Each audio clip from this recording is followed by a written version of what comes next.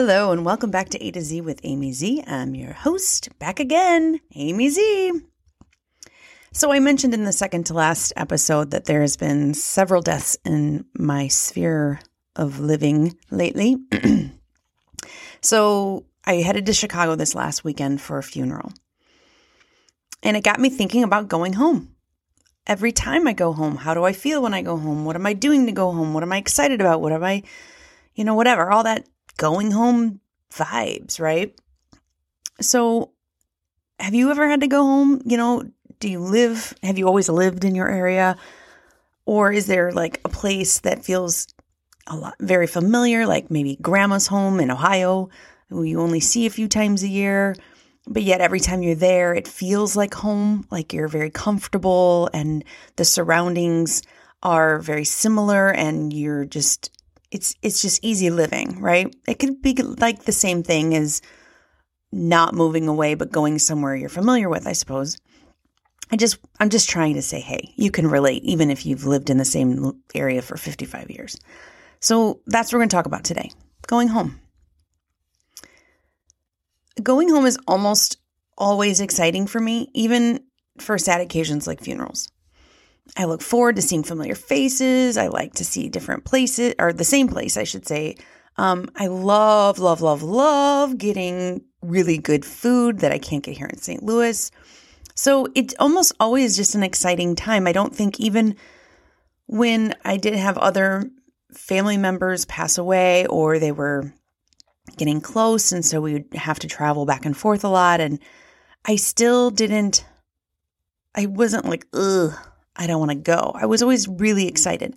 I can't say the same for everyone. My husband this last time didn't want to go on the trip with me back, or I should say 2 trips ago.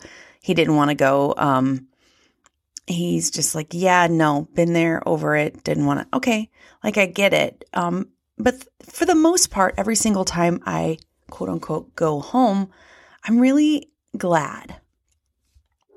This particular trip, I was able to go alone, which was amazing. I needed that 4.5 hours of time to myself.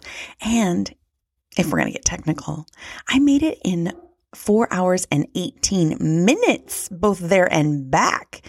Yes, I did. I was flying about 80 miles per hour, and 2 times a state trooper came up behind me and they just wanted to get around me and or get into the median and go the other side, because I was actually passing someone at the moment when they both came up behind me. But nope, wasn't scared. 80 miles per hour. Thanks, Illinois troopers, for letting me go that fast.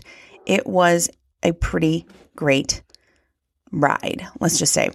I think the best part about traveling anywhere is that, I should say in a car, I mean, it would go for a plane or a train too, is there's limited things that you can do. You can read, I could knit, you can listen to a podcast, or the radio and music, you can talk, you can sleep, can't do laundry, can't do dishes, can't plan a meal or make a meal. So I guess I kind of like once in a while to be put in that box of these are your parameters, Amy. Can't go outside that. I like that once in a while because I am kind of skitsy. I'm all over the place. I'm like a giant rubber ball in the middle of a racquetball court. I just kind of like bounce everywhere, and it's fun. It's a good time. I'm getting stuff done, but I don't stop. And I know that's part of it too, is the last couple of years, the season of my life has been to slow down, be present, stay present in the moment. It's funny, I just got back from Walgreens and the Magnolia Home magazine was there, and Joanna Gaines was talking about living in the present and how and I read like just the intro on the inside, and she's like, for the last few years, this is really where my focus has been. So maybe it's something like when you hit 40, I don't know, midlife comes and you're like, whoa, that last 40 years was fast. Now what? Let's slow down and reflect.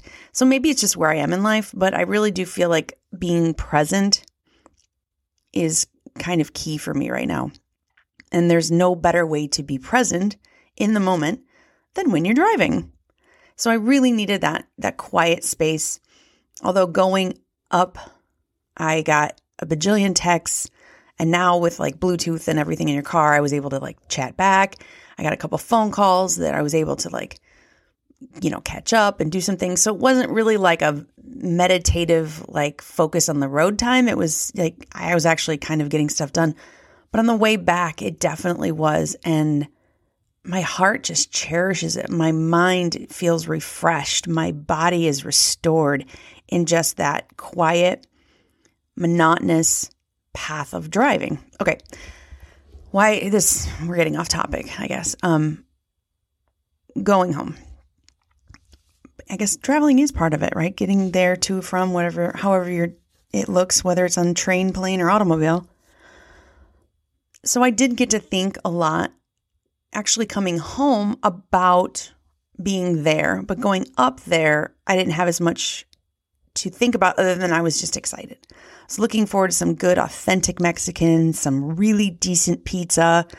And here's a side note. Just because I go to Chicago does not mean we all eat deep dish. Yes, it is a Chicago style of pizza, but it is not the only pizza. And I must say, crust, sauce, cheese, all of it is better in Chicago, regardless if the crust wraps around it. Okay, end of story. Sorry, St. Louis. I've been here a long time and I still can't eat the pizza here.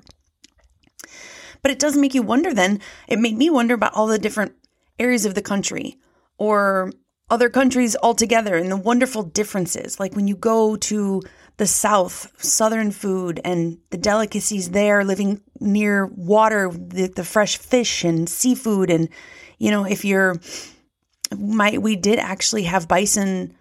My husband had bison balls when we were in Colorado, and not that you can't get those everywhere, but, just the thinking of the freshness of if you're going to have elk or, if it's duck season and you're near the place people do that. Like, you know what I mean? Like it just gets you thinking about, it got me thinking about how, if everybody goes home, what that looks like, where their homes may have been. So what they're looking forward to. I look forward to pizza and authentic Mexican because Chicago is full of it and it's delicious, all of it.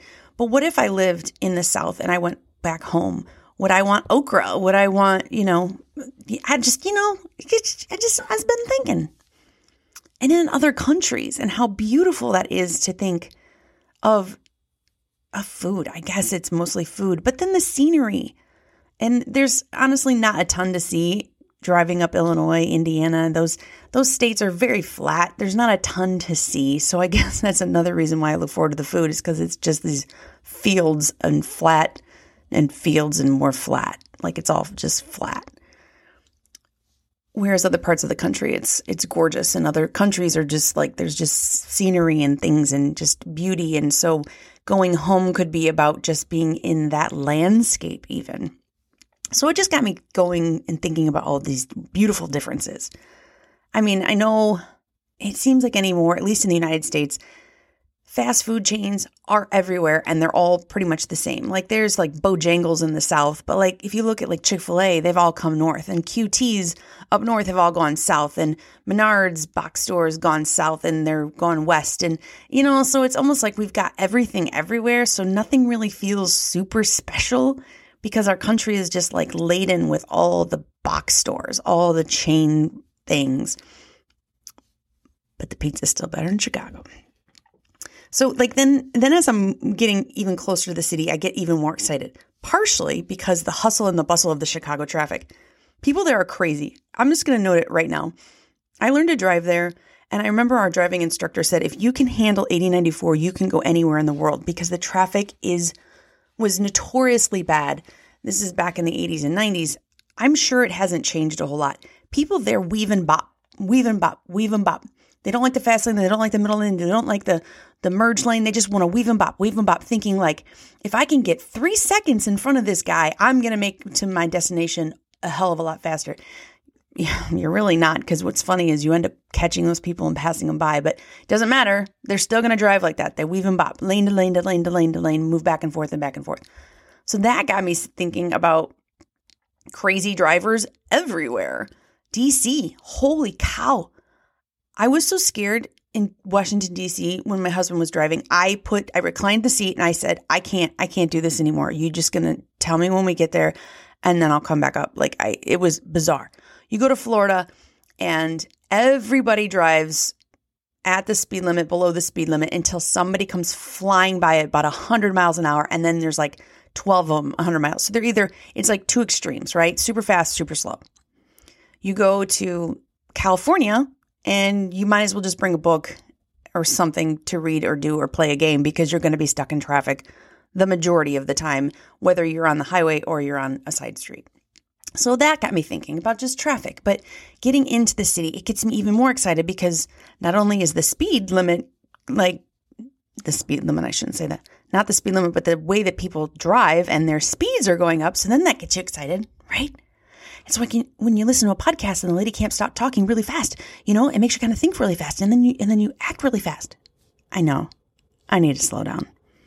But that's kind of like traffic when you go into different places.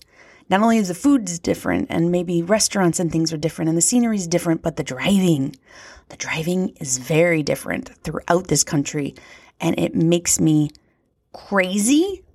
One last note on traffic, okay? We all have to pass a driver's test in this country to get that cute little card with a terrible picture on it. But nowhere that I know of, and if I'm wrong, please somebody call me out on it, do you have to take part of that test is a highway test. I think that needs to be a part of it. You get in that with that driving instructor and you can parallel park like nobody's business, but can you merge? Can you do you know what the passing lane is for? Or do you just like to ride in it real slow and figure if I'm fine, everybody else should be fine? Because that's not fine, especially not when you're going cross state. No, get out of the lane, pass only on the left, and you stay on the right. End of discussion. Right. We're moving on from traffic because my blood pressure is already going up. Okay. Back to going home. Why is it every time that I go back, I feel so glad that I don't live there anymore? It's like this weird thing that goes through me. I don't hate the area. It's just thank God I'm not dealing with this traffic, this pollution, this oppression, this whatever. It's not like it's not here where I live now either. It's just weird sense. I'm excited to be there, but also very glad that I don't live there. Maybe it's just a sign from the universe that I'm not supposed to live there ever again, or at least not in the season of my life. Maybe that's all it is. But I just see areas that used to be thriving that are in decline. I see places that were vacant, sprucing up. I see construction squished into tight spaces when there's vacancy right across the street that just could be rehabbed, right? So then I start to think about my values. Have my values changed? Am I changing? Am I just an old hag that just likes making, new stuff out of the old stuff and caring for it like it was new? I don't know, because I do like some new stuff. I like seeing some of these fresh buildings and the way, the designs are coming out. It's like when you look at, if you take an architectural tour anywhere and you can see, oh yeah, that was built in the 70s.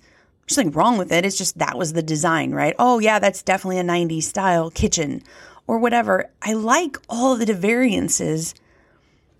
I don't know. I guess I like restoring things rather than seeing them fall into demolition unless it's so bad that it really can't be fixed. But then it's I start to think about, why didn't they take care of it? And then it could have been fine.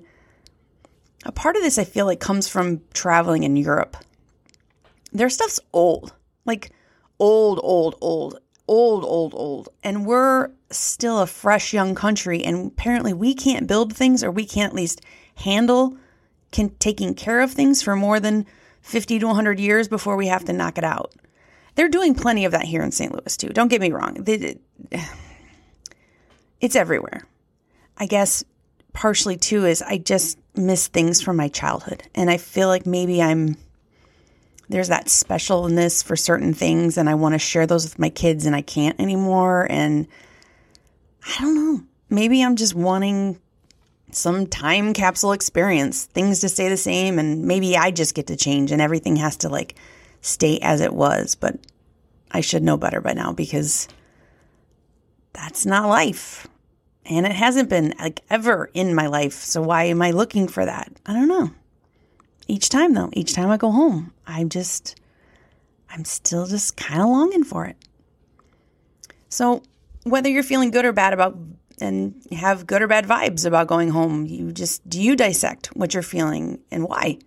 Do you see how things have grown and changed? Does that excite you? Does that depress you? What do you long for and miss? Especially with the holidays coming up as we all travel all over, or maybe we stay at home and just relax a little bit. You still think about maybe times of old and what that was like. Yeah, let me know. Listen up to the next episode when we chat about my last date night when we went axe throwing. I would love for you to rate and review the show, share with a friend, and spread the love. Email me or leave a comment on Instagram with show ideas, questions, or comments at A to Z with Amy Z at gmail.com.